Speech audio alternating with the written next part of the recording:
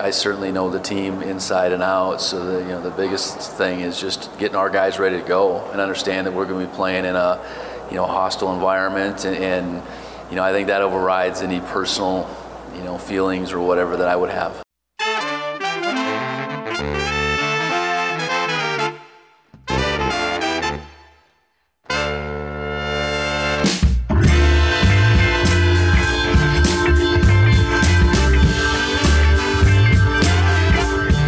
Howdy, welcome into the Wild Sports Podcast. I am your host, David Graff. Joined alongside me, as always, is my co-host, Robert Munoz. We've got a phenomenal episode today. It's truly spectacular. It's one of a kind. Very excited to share this one with you guys. We've got Colter Nuanez from Skyline Sports MT and ESPN Missoula. He does an unbelievable job covering Montana State football to come on. He's coming on.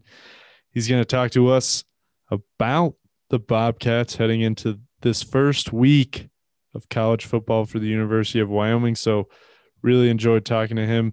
He runs down the full legend that is Troy Anderson of the Montana State Bobcats. Sounds like he's just going to be a linebacker this year. He's just going to be a linebacker under Coach Vigen. We also, speaking of Coach Vigen, have Coach Vigen on the podcast. I was in Bozeman for my Labor Day weekend. Yes, Labor Day. I know it's not Labor Day weekend, but it was my Labor Day weekend last weekend due to how my work schedule is. So I went up to Bozeman to just hang out and had the opportunity to talk one-on-one with Coach Vigen for a few minutes. So we've got him on the podcast as well. We'll share that interview as well. And then Robert and I are going to talk, obviously, UW football, and then maybe wrap up the podcast here with a couple thoughts from East Thunder Basin. Robert was in the building when Thunder Basin, what is it when you get rid of a ghost? Like, what do you call that? I'm not smelling what you're stepping in. I mean, it's no longer, Okie Blanchard is no longer haunted for Thunder Basin. Yep, I was wrong. I believed the curse would stay strong. I believe in that stuff still. That didn't take away from my belief. I still believe in stuff like that. At least for now. But of course, first, Robert, how's it going? It's going well, Mr. David Graff. Today was a big day. Sports have been legalized. Sports gambling has been legalized in the state of Wyoming. It's a pretty big day. I mean, I think it's kind of gone on under the radar a little bit. A little bit? I think it kind of has. I don't know.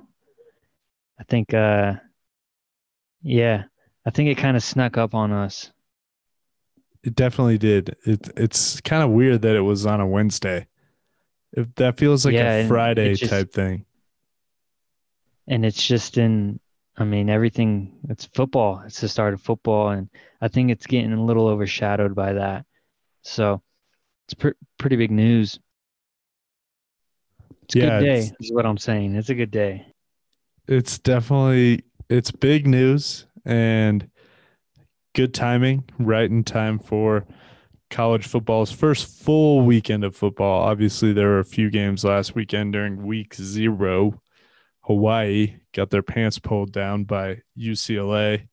San Jose State massacred Southern Utah. I feel like Fresno State played somebody. Fresno State defeated UConn 45-0. And now we could talk about sports gambling. That should have seemed like an easy pick against the spread. I think it was a 4-touchdown favorite in the way of Fresno State. I must have been busy on Saturday morning. I'm not sure why I didn't look at that one more closely. I wasn't that interested in gambling on a Fresno State game. I think that's what it boiled down to for myself. Didn't want to have to watch UConn play football. Let's talk a little bit about the University of Wyoming football game heading into this weekend. They take on Montana State and old friend Brent Vigen, now at the helm of the Bobcats. We talked to Coulter earlier this morning, so has that changed any of your thoughts heading into this game on Saturday, Robert? No,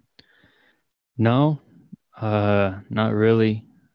But he talked about a lot of the returning players and kind of seems like they're still going to have some consistency even under the new head coach. So I think it's going to be maybe a little bit closer than people are anticipating. And he obviously knows the team really well. He talked a lot about that physicality, and Wyoming might be shocked by how physical Montana State is. So I'm pretty interested to see that now that he said that. I think that's going to be a nice little tidbit to watch for. Yeah, I think it'll be an interesting game. It's certainly going to be similar styles of football, obviously, because of the coaching staffs, and there are so many connections to one another. There are just an unbelievable number of guys on the Montana State staff who either have University of Wyoming or North Dakota State ties. Probably expected, given that Coach Bo likes to hire guys that he's very familiar with. So you'd think Brent Vigen would maybe follow the same pattern in terms of filling out his coaching staff, and it looks like he has in Bozeman. The line on the game is -18, and the over-under is 45, give or take a half on both of those. That sounds about right in terms of, I think Wyoming should manhandle Montana State. They should be able to out-physical them, but I don't know if it's going to be the runaway freight train that maybe people are expecting. Montana State's a good football team. It's a good football team, and it's a team that hasn't played in a long, long time. A long time.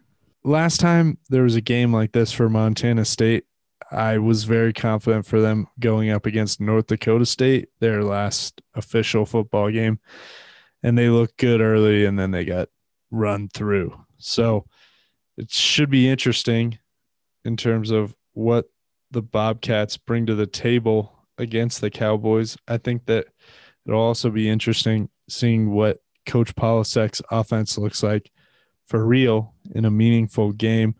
Should be fun to watch. Should be a great time in Laramie. Should be a good Saturday, hopefully decent weather. You never know, of course, in Wyoming. Yeah, it's going to be hopefully a nice day for you. You're going to be working out there, right, David? You're going to be getting some video, getting some Xavier Valade touchdowns there. Definitely getting cardio. No promises on the what video. Maybe we'll see Coach Polasek airing it out, and there'll be a bunch of receiving touchdowns for guys. But I'm sure we'll see Xavier Valade have his impact. As I predicted once upon a time on this podcast that he would run for 2,000 yards in the 2020 season, I could still see that maybe for this year, but I'm not going to go out on that big of a limb. Well, you might not stick to your original thought on that, but let's get something interesting here. Who do you think will score the first touchdown of the season for Wyoming?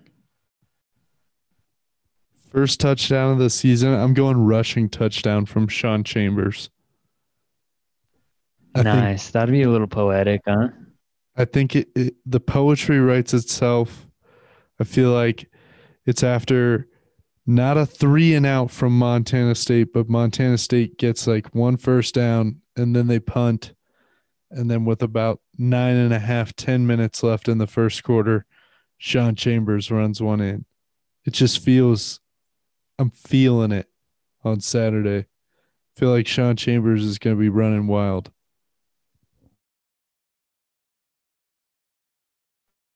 Yeah, with all the, all eyes on number 6, that might be the case. I'm going to go with Trayton Welch. First touchdown of the season All right. for the All right. Pokes. Why do you say Welch? I just have a feeling he's going to catch one up the seam. Some play action, something. Just it's in the gut. Sometimes you just got to go with your gut. Maybe it's in the heart. I don't know which it is, but either one. Polasek has been hyping up the tight ends, how he wants to use them more than they were previously used in the offense. He also wants to pass the ball more, which is why I kind of think that Sean Chambers is going to be inadvertently running some. Let's go with another Poke question here. First turnover of the season by the defense. Will they pick up a fumble or will they grab an interception? I'm going with that no-fly zone back there. And I don't know who to choose. I'm just going to say interception. I'm not picking a player. I'm just rolling with interception. I'm not picking a player either, but I like where your head's at. I'm going interception as well. I feel like the defense will get a little pressure on Montana State's Matt McKay and maybe force up a duck that the no-fly zone comes down with. All right, let's wrap it up before we get to Coulter with predictions for the game, final score. I'm going to predict the Cowboys win 31-14, basically right where Vegas thinks this game is going to land as well. I think that it might be a little tight early after the Pokes go up 7-0, and Montana State is going to have a little bounce in their step, but I think that after that, the Pokes will get it going. They'll be able to ride some momentum and use big plays by the defense and just running the ball and out physical Montana State. What say you, Robert? I'm going to have to kind of agree with you. Yeah, because Coulter talked about how the Pokes O-line could just kind of wear down the Bobcats defensive line. And yeah, I'll have to agree. I could see that. I'm not going to try and disagree with you and be right. That seems logical at this point. But do you think we can see some more success in the passing game there? Like I just called the Trayton Welch first touchdown of the season. What are the odds on that? Plus 3,500? Minimum. That one's out of left field. I don't know if you can get odds on Trayton Welch, first TD scorer of the game. He's in the field, probably. Yeah, he's with the field category. Maybe not, though. Maybe not. Well, we won't delay any longer. We'll get to Coulter Nuanez here. He covers Montana State. He covers the University of Montana as well. Does phenomenal job covering the Bobcats. I don't know anyone who is as tuned in to this program and what they do and everything that's going on just all the time in Bozeman as Coulter is. So we'll throw it to him right now. All right, we are thrilled to be joined now by Skyline Sports MT and ESPN Missoula's Coulter Nuanez, an oldie but a goodie friend of mine. Coulter, how's it going? Hey, good, man. Thanks for having me. Nice to see you again, man. And nice to meet you, Robert. So thanks for having me, guys. Yeah, well, if we're going to talk Montana State, there's no one better than Coulter to have on the podcast. This guy's tuned into Bozeman better than anybody I can think of, honestly. And that's coming from the time that I spent together with Coulter. So I'll just jump right into it here. Montana State hasn't played a game in almost 2 years. So how has this team changed over that 2-year period? I would actually say one of the most ironic and maybe undertold stories of this last little while is that when you talk about a COVID year and then the departure of a head coach who was by and large so well liked in Jeff Choate, you'd expect a massive exodus from the program, right? They actually lost way less players than they usually would during a normal offseason of Jeff Choate. During the 4 off seasons of Jeff Choate, they had lost no less than 28 players per offseason. Part of that's because Choate is a recruiting machine, but also addicted to recruiting. Like, he out-recruits his roster at all times and then just cuts guys during spring. And so they've only actually lost like 10 guys that they were expecting to be back. And so because of that, they have sort of this dichotomy of a roster where they have all these super, super duper seniors that are in their like 5th, 6th, or 7th years. And then all these freshmen that are in one of 3 categories of freshmen, whether they're really redshirt freshmen or like COVID year redshirt freshmen, or true freshmen who've been on campus for 2 years, or true freshmen that just got to campus. So it's a sort of a weird roster, but it's going to be an interesting deal to see how they perform, because I've said this a lot on my radio show already and on our podcast. To me, Judgment Day for the transition under Brent Vigen comes for Montana State next year. I think the fact that they had so much time off and the players just kind of knew that it was going to be about them, that they kind of honed in this idea that it's us against the world. And I think the coaches will have some influence on it, really, but I think that these guys, like Troy Anderson, he's trying to play for Troy Anderson. He's trying to play for the Bobcats. And so, I know we're getting into the personnel and all that, but I do think that this Montana State team, even though they've had a lot of tumult over the last couple of years with not participating in the spring season and losing the head coach, I still think that they're locked and loaded, because I think that the culture has been established and they are definitely a player-run program. Very akin to, I think, what Craig Bohl had at NDSU and at Wyoming. We'll definitely get into Troy Anderson here coming up, but that sounds a lot like Wyoming in terms of a ton of guys who are super seniors and then young guys who may just be young guys in name only. But I want to ask about Brent Vigen. He's been a figure here in Laramie for a long time. So how do you think he's adjusted to being the head coach in Bozeman so far? Well, talk about a tough situation to take over when it comes to the public portion of it. David, you were around when Choate was there.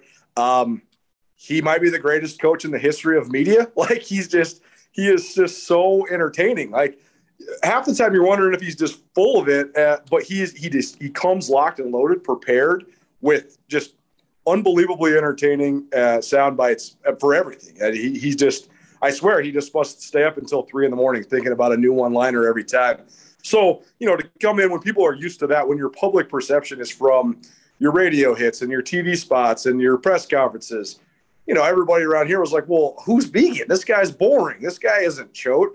But that doesn't necessarily actually win you football games. It wins you one football game every year in Montana against the Grizzlies, and that's what Choate did so well.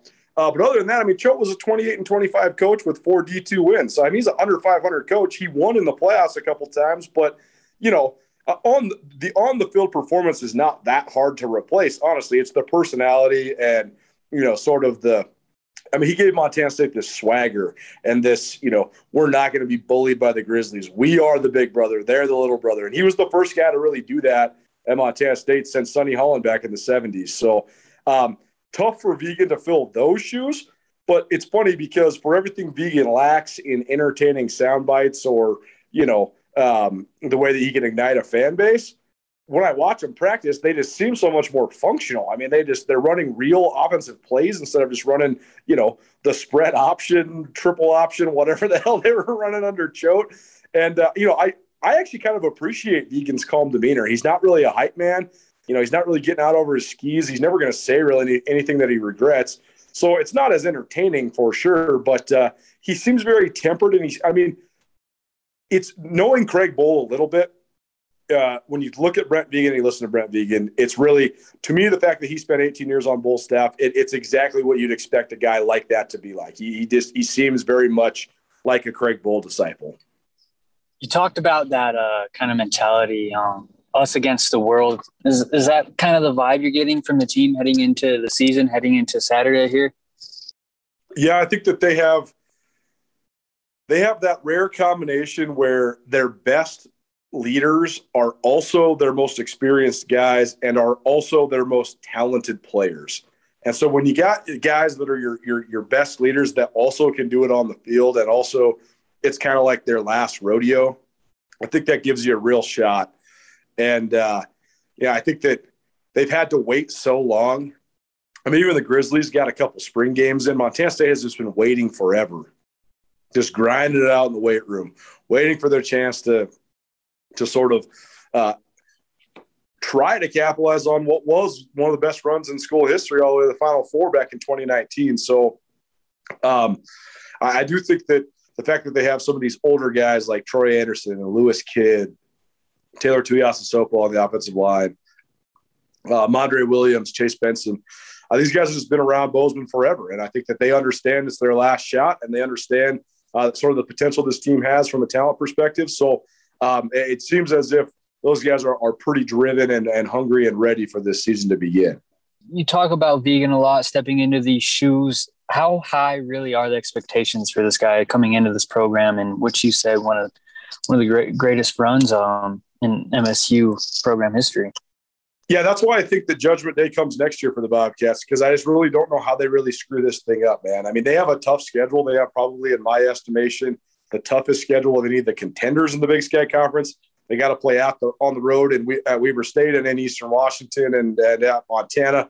But they have among the best depth in the FCS of running back. They have one of the best offensive lines in the country, and they have one of the best front sevens in the country, led by the guy in Troy Anderson, who might be the most talented player in the FCS. And so I just think it would take a full calamity for them to not at least be decent this year. But the expectations are to make another run at it, man. I think the expectations are to beat the Grizz, which I know Montana's going to have a lot to say about that. And the expectations are to be competitive in every single game that they play this year, including this opener Saturday in Laramie. All right. So you mentioned Troy Anderson again. We can't wait any longer. You got to try to explain both Troy Anderson, just his dominance as a player, and what is his role exactly on a football team. He's just truly incredible to watch. It's almost impossible.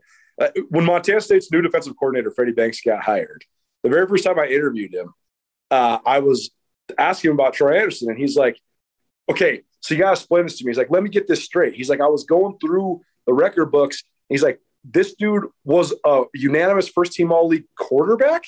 I was like, yes. And he's like, how did that happen? And I was trying to explain to him, so this guy is from small town Dillon, Montana, which for I think probably a lot of your listeners know Dillon, but if they don't, Dillon's, a 5,000 person cowboy town in Southwest Montana. And they have great football tradition. They've had one of the best high school football programs in the state of Montana. And Troy Anderson is like this mythical Paul Bunyan-esque creature who's come out of there.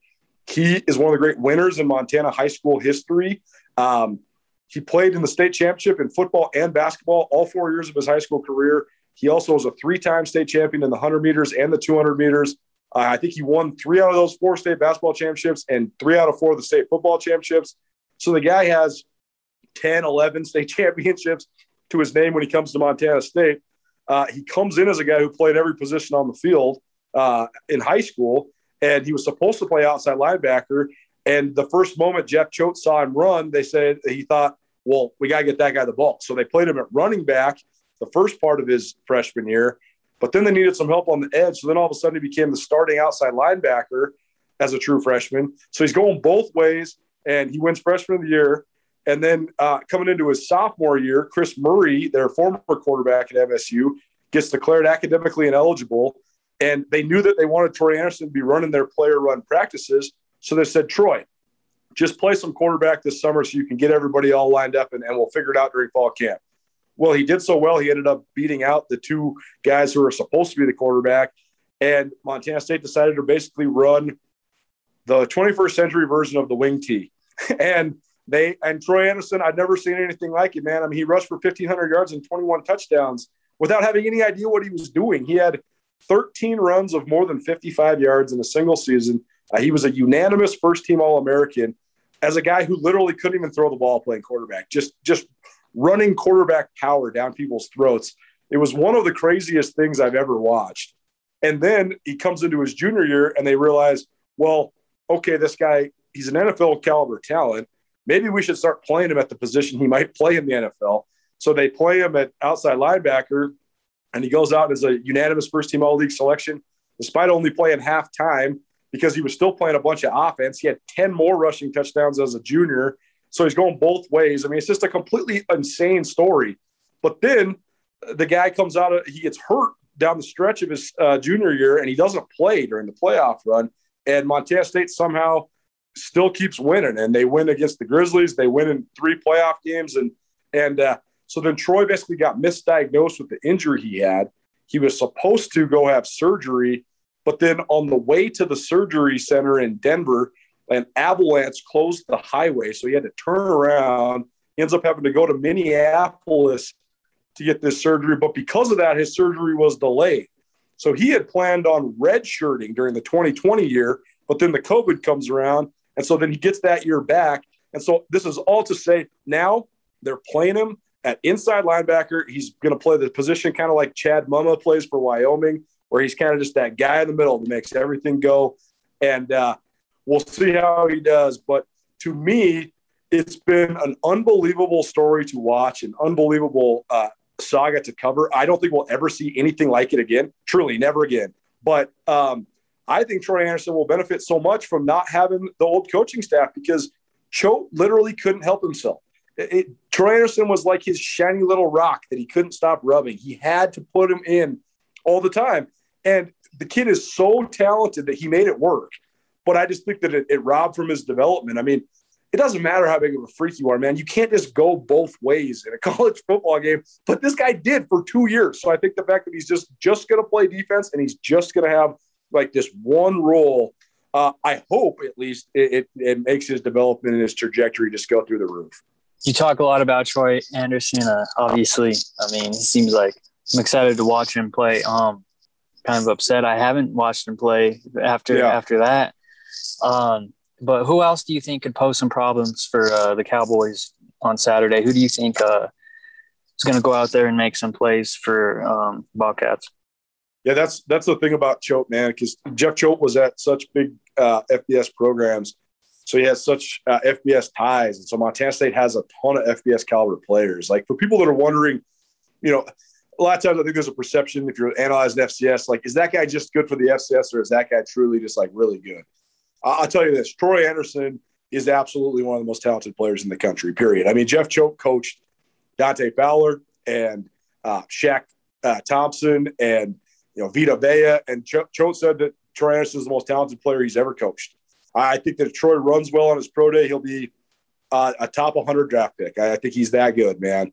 But they have a lot of guys that have FBS credentials that came to Montana State in the last couple of recruiting classes under Choate. So a couple guys to watch out for. Amandre Williams, number 3. He's an edge player. He was a guy that started at Washington, actually started in games at Washington, but kind of fell out of favor. He was recruited by Choate to Washington. So he came to Montana State, and so he should be a really good player on the defensive front. Number 41, Chase Benson, interior defensive lineman, is a guy that I think is an NFL guy as well. He's a all-American caliber guy and just a typical Montana guy, man. Just head down, lunch pail, doesn't say a word, just mean and strong and gets after it. Obviously, at the linebacker spot, Troy Anderson's a guy to watch for sure. And then the secondary, Trey Webb, who was an all-Mountain West guy at San Jose State in the fall. I don't really know. No one's really told the story, and he hasn't been made available for interviews yet. I don't know how or why he left San Jose State and came to Montana State because, he was a starter. He was an all-Mountain West caliber guy at San Jose State, but he ended up at MSU. So he and Jeffrey Manning, who also was a starter at Oregon State, those are their safety pairs. So they got some FBS guys there in the secondary. And then on offense, I think Lewis Kidd, their left tackle, he's a 35-plus game starter, 4-year starter out of Minneapolis. He's a potential NFL guy as well. Taylor Tuiasosopo was an all-Big Sky guard as a junior, and so he'll be a formidable guy there on the offensive front. And then Matt McKay is a guy who was a 4-star recruit coming out of Raleigh, North Carolina at quarterback, started 6 games at NC State, and then sort of fell out of favor, not because of performance, but because of Dave Dorn was basically trying to save his job. And so they kind of had this quarterback carousel, and McKay got caught in the wash. And he ended up transferring to MSU. He's had to wait his turn. So those are some of the guys that played at FBS programs, but there's some other talented guys as well. Probably one guy that's a sleeper that nobody knows about that I think is going to be an outstanding guy is Jaden Smith, the big wide receiver out of Dallas, Texas. He's been waiting his turn for a long time, but he's about 6'5", 215, and he runs really well. So as terms of skill guys that will touch the ball, he's definitely one to watch. And then probably the last guy to highlight is Isaiah Fonse. He's their starting tailback and former Gatorade Player of the Year in the state of Washington. I'm actually not sure how he didn't go to the Pac-12 because, I mean, he's all that, man. I mean, he's big, strong, and fast, and I don't really know what the knock was because it wasn't like he was at a small high school either. He was at Bellevue, which is a powerhouse. And so he was definitely one of the great gets of the Choate recruiting era. So, those are some guys just to watch for MSU. Maybe overthinking it a little bit, but I think that Montana State is personally going to present some challenges for Wyoming just because of all those talented guys that you mentioned. What are your expectations for the Bobcats heading into Saturday? Well, I know that Craig Bull loves to play physical football. I know this Wyoming team is probably expected to be among, if not the most, right? They're expected to be the most physical team in the Mountain West. Is that correct in my assumption of saying that? I mean, they're really big on the offensive and defensive fronts, right? I mean, they like to hit people. They got a bunch of tight ends and fullbacks. I mean, it looks like NDSU on steroids, right? Line play is important for Coach Bull, certainly. Yeah. So I think that because Bull knows Vegan and Vegan knows Bull, there's not going to be a lot of unexpected things. But I do think that if Wyoming thinks they're going to manhandle Montana State, I think that they'll be surprised with how physical Montana State is. But if they don't, I think this is going to be a slugfest. I mean, I think that the line on this thing, the over-under is like 34, because I think that everybody's expecting just like a 17-16, just punch each other in the face for 3 hours on Saturday. And that's what I think it's going to be, man. I actually think neither of these coaches are going to take very many risks because they're just going to want to just challenge each other, who's tougher. So when you talk about the matchups, I think that I actually think Montana State is going to be able to run the ball a little bit because they do have talent on the offensive front and good running backs and a mobile quarterback who presents some problems in the zone read game. On the other side, though, I think that probably the biggest advantage Wyoming has is although Montana State has good veteran players up front, they don't have a lot of mass on the front seven. I guess it's kind of like the front six. It's kind of like what Wyoming's doing now where they're running this 4-2-5. And, Troy Anderson's a freak of nature. And I just don't know. This is going to be his first game really playing in the box. And the other defensive tackle spot next to Chase Benson, those guys aren't very big. They're going to rely on a bunch of young guys. And so I think that Wyoming's huge offensive line is going to be a huge issue. So to me, I think that it'll be a back and forth battle, but for Montana State, it's going to come down to do they not just get worn down in the trenches when they're on defense? Because I think Wyoming is going to run the ball early and often. I think that the Valladay kid for Wyoming is super impressive, and so can Montana State slow that down? Because I just think that if they can't, Craig Bull will take great pleasure in just running the ball 65 times and then showing the pupil how the mentor does it. It'll certainly – I can't wait for Saturday. I know you can't wait. It's been almost 2 years since you've been to an MSU game. So yeah, right. and not a spring game for Montana. So definitely looking forward to it. I'll see you on Saturday, Coulter. I know you can follow Coulter at Skyline Sports MT and at Coulter_Nuanez on Twitter if you want some more information from Coulter. He's very active on there giving Montana State updates. Anywhere else that people should know where they can connect with you, Coulter? Yeah, you go to SkylineSportsMT.com for all of our just print and multimedia coverage. Got a bunch of podcast stuff coming out here today and tomorrow on there. And then also you go to 1029ESPN.com if you want to stream our radio show. And we're talking a lot of Cowboy stuff as well. Kevin McKinney, longtime associate athletic director from Wyoming, is going to join me on my show today. So you can find that on the Nuanez Now podcast archived, or you can listen to it live at 5 today as well on a Wednesday. So looking forward to catching up with Kevin, and also looking forward to making my debut at War Memorial Stadium. Man, I've never been down there. I'm excited for this. So I'll see you guys on Saturday. We look forward to seeing you. Yeah, definitely. Coach Vegan gave Coulter a very honest answer about how the environment is for the very first game, at least. So. Indeed. Well, appreciate your time, Coulter. Thanks so much for coming on. Yeah, thanks, guys. So what are the emotions for you heading back to Laramie as an opposing head coach, going against Coach Bull, somebody that, you spent a lot of time on the sideline together? Well, I know the first thing is I owe a lot of gratitude to Coach Bohl for all the opportunity and the trust that he gave me in the 18 years we were together. Going way back to 2003, I was low man on the totem pole, but fortunate to stay on the staff. And he was good to me over the years, good to our family, great, I guess I should say, on both ends. And I think going there, the emotion is I know those guys are going to be ready to go. I know how Coach prepares a team, and I certainly know the team inside and out. So the biggest thing is just getting our guys ready to go and understand that we're going to be playing in a hostile environment, and I think that overrides any personal feelings or whatever that I would have. As a head coach, this is your first time at the collegiate level, at least being a head coach.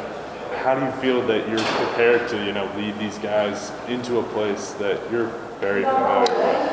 I think, as far as being a head coach and being able to separate things, I do know my experience coordinating and having the responsibility that I have had the last dozen years has prepared me in some ways for sure. I know seeing Coach Bohl and how he's, handled a whole number of things in all our time together has prepared me. But this is my own deal now, and I understand that the buck stops with me, and so I think I get a good sense of how a team should be prepared and how it should look on game day, and it obviously has to play out. But feel like all that time spent in the roles that I've had, and in particular, learning from coaches, has put me in position to be ready for this. Just so happens we go right back there, and I think that's just an interesting twist to it more than anything. And I'm anxious for it. I know our players are, and it's really what it's most about is our players going down there with the right frame of mind, ready to play their very best.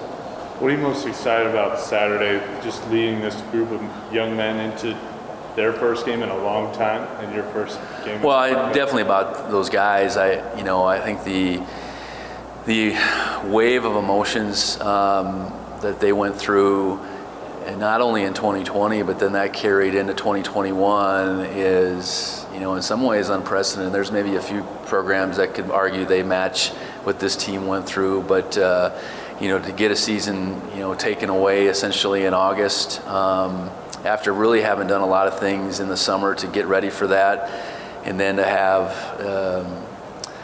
a season ripped away again in January, and then to have a coaching change. They've been through a lot, and that's all on top of, a semifinal run in 19 where, I think they felt like they had gotten right there, and they were. You're in the semifinals, you're a Final Four team.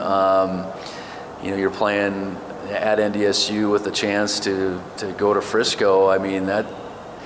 They were right there, and I think they felt like 2020 was going to be their chance to get over the top. So, I'm so excited for them. I think there's guys that have shown a tremendous amount of commitment to this program and staying here and really carrying this team through. Really, I look at January for them, all that went on, how we came out on the other side with a new assembled staff, but a team that was very resilient and ready to hear us out and make the changes that we wanted to make at that time and work really hard. And here we are with all of that behind us now, with an opportunity to show what we can do on a tremendous stage. I think Saturdays in Laramie in September, it's what college football is all about, and I know we're all looking forward to it. In my opinion, you've developed quite a legacy in Laramie. You brought some of the most talented guys at quarterback, but also just gave guys like Brian Hill, Jacob Hollister opportunities to shine on the field. What do you remember most about your time in Laramie? Well, I know twofold. I think we really, as a family, made Laramie our home. 7 years.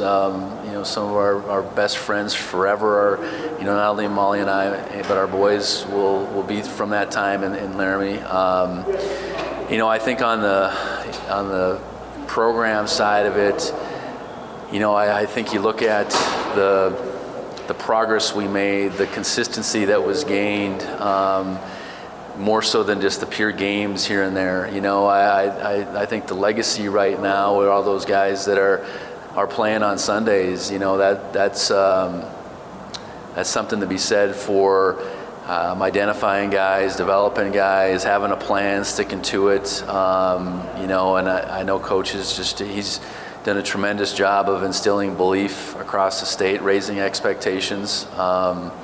So yeah, I know anytime you leave a place, you hope it was better than when you got there. And I know Coach hasn't left. I did, and I know it was a better place, certainly, and as we left than it was when we got there. All right, I hope you guys enjoyed those interviews with Coach Vigen and Colter Nuanez. Really appreciate each of them and their time. Really appreciate them making themselves available, and looking forward to seeing both on Saturday in this game. So looking forward to that.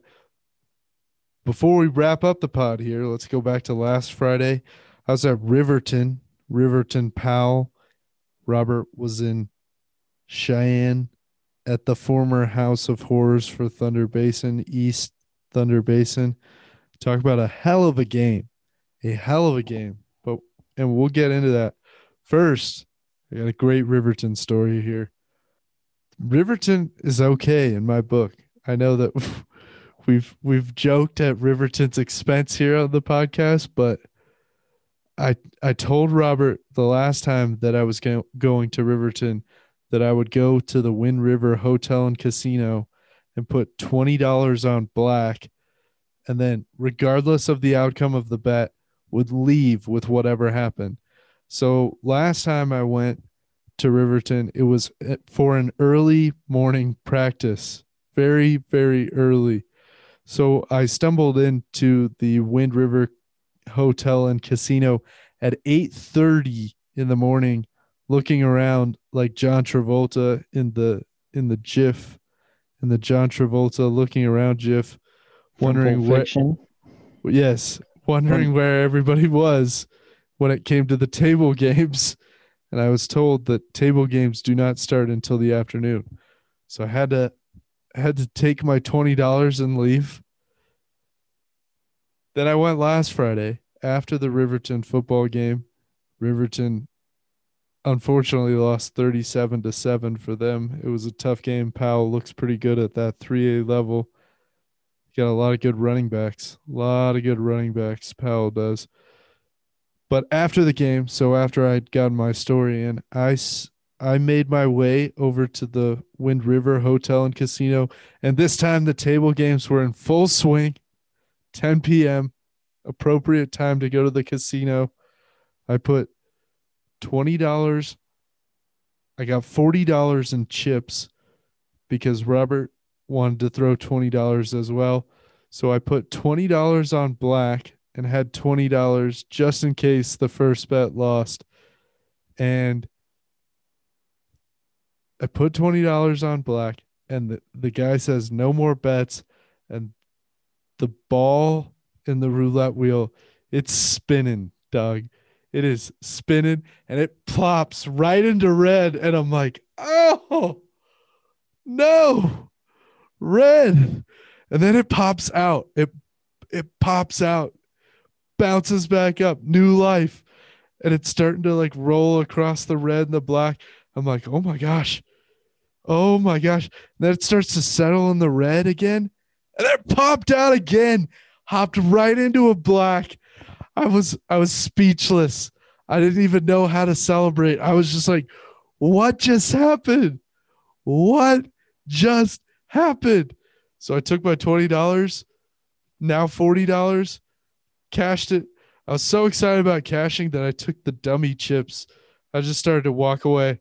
I was like, oh my gosh.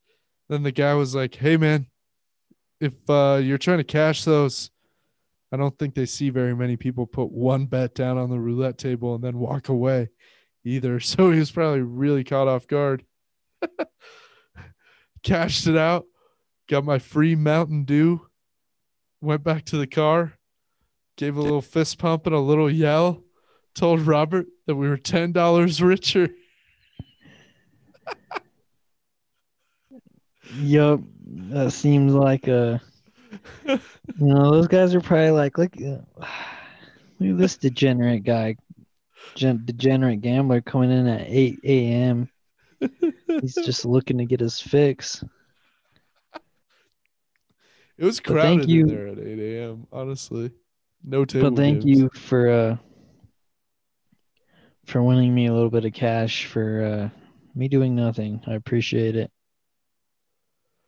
Dude, it was an absolute thrill ride. Just like the Thunder Basin East game last Friday. You were at that game.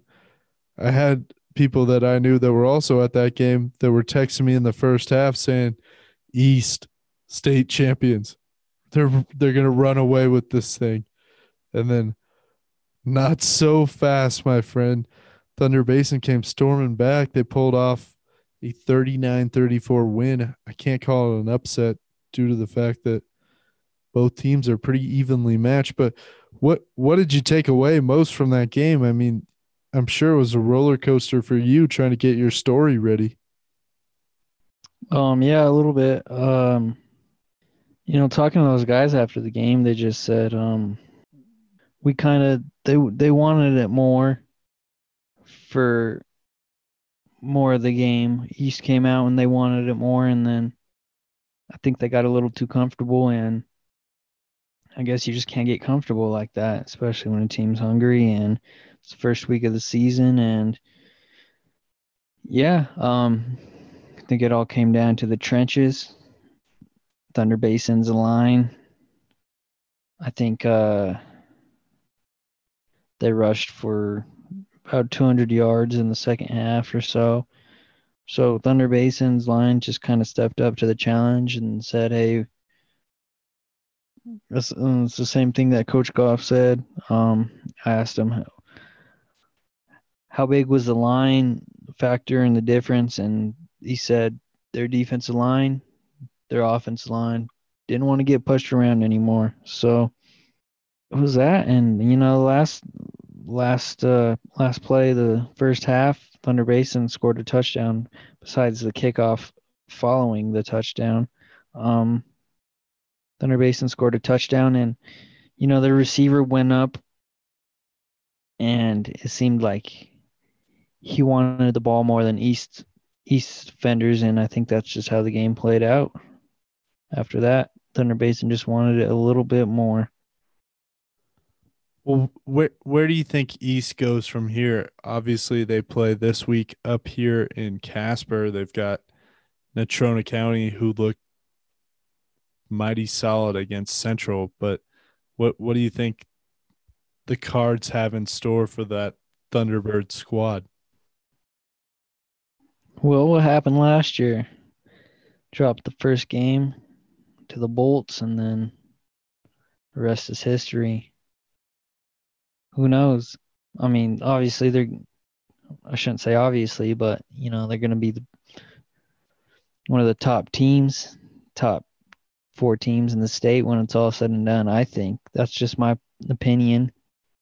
They looked really good offensively, I guess, for the most part. Just gave up a couple big plays that really kind of shifted the momentum of the whole game. Just a couple big plays, and like I said, that play before half was huge. So I don't think East has anything to sweat, but there's some good games up in Casper this week. Which games will be going? Are you going to go to Central Kelly Walsh and East Natrona, or are you going to choose one, or what's it looking like for you? Well, the plan right now is for me to somehow be at both games. We'll see if that holds up with Burns not playing and no games being played in Southeast Wyoming, no high school football games being played in Southeast Wyoming here this Friday. So right now, I'm going to catch some of Kelly Walsh Central, some of East Natrona County. Should be interesting, especially Kelly Walsh coming off 70 points. 70. Like 70 points in a high school football game. That's unbelievable. 10 touchdowns. Just incredible performance. Props to their kicker for going 7-7 on PATs, right? 10 for 10. Oh yeah, I'm sorry, I did my math wrong. 10 for 10. That's what I meant. 10 touchdowns. Yeah. Yeah. Cameron Burkett, big game, catching the ball, 2 catches, 129 yards, 2 scores. Doesn't get much better than that in terms of efficiency. I had someone ask me who my number 1 draft pick would be in fantasy football on the high school Wyoming prep ranks, and Cameron Burkett was my number 1 choice. A solid choice. Like he can, if he gets the ball, good things happen. Definitely. So I'm excited to see him in person, as well as NC against East. That'll be a good meeting of the minds, if you would, between Coach Steve Harshman, who's been in many state championship games, and Coach Chad Goff, coming off a state championship win. Looking forward to those games. Looking forward to Laramie on Saturday as well. So we'll wrap up the podcast here. Really appreciate everybody who's been listening, who's been subscribing, who's been sharing the pod. We love doing this each week. Robert and myself look forward to this each week. It's something that we can't wait to do. Can't wait to talk to different people and learn more. It's always about learning more. If you want to learn more about the Pokes heading into this season, we've got a new Wild Sports podcast from Wild Sports beat writer Josh Criswell. He's going to be previewing the Pokes every week heading into the UW football games. He's going to sit down with somebody new heading into each game. He's going to give some of his own thoughts as well. So check that out. That'll be coming out later this week. If you don't follow myself or Robert on Twitter, you can catch me at Mr. David Graff or Robert at R Munoz 307, holding it down for the Cowboy State. As always, he'll be holding it down all weekend. Really appreciate everybody once again for listening to the pod, sharing it, subscribing. Means the world. Shout out to Shakewell for the music. We'll talk to you again next week. Folks. Go Pokes.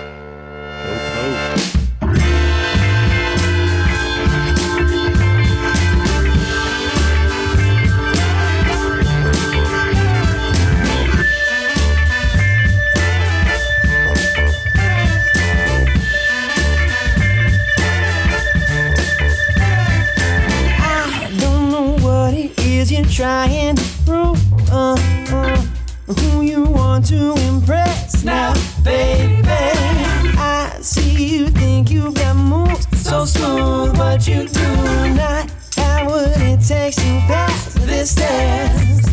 So you better forget everything you know. You're tired. Lessons won't be short on quality. Take back to school. Change your philosophy. I'll teach you, make you a prodigy. It's 101, said biology. So get started if you wanna be a prodigy. You think that you can question my lesson, and I like that kind of aggression, baby. So take some notes and take some time on what's assigned and shout out any suggestions, baby. Now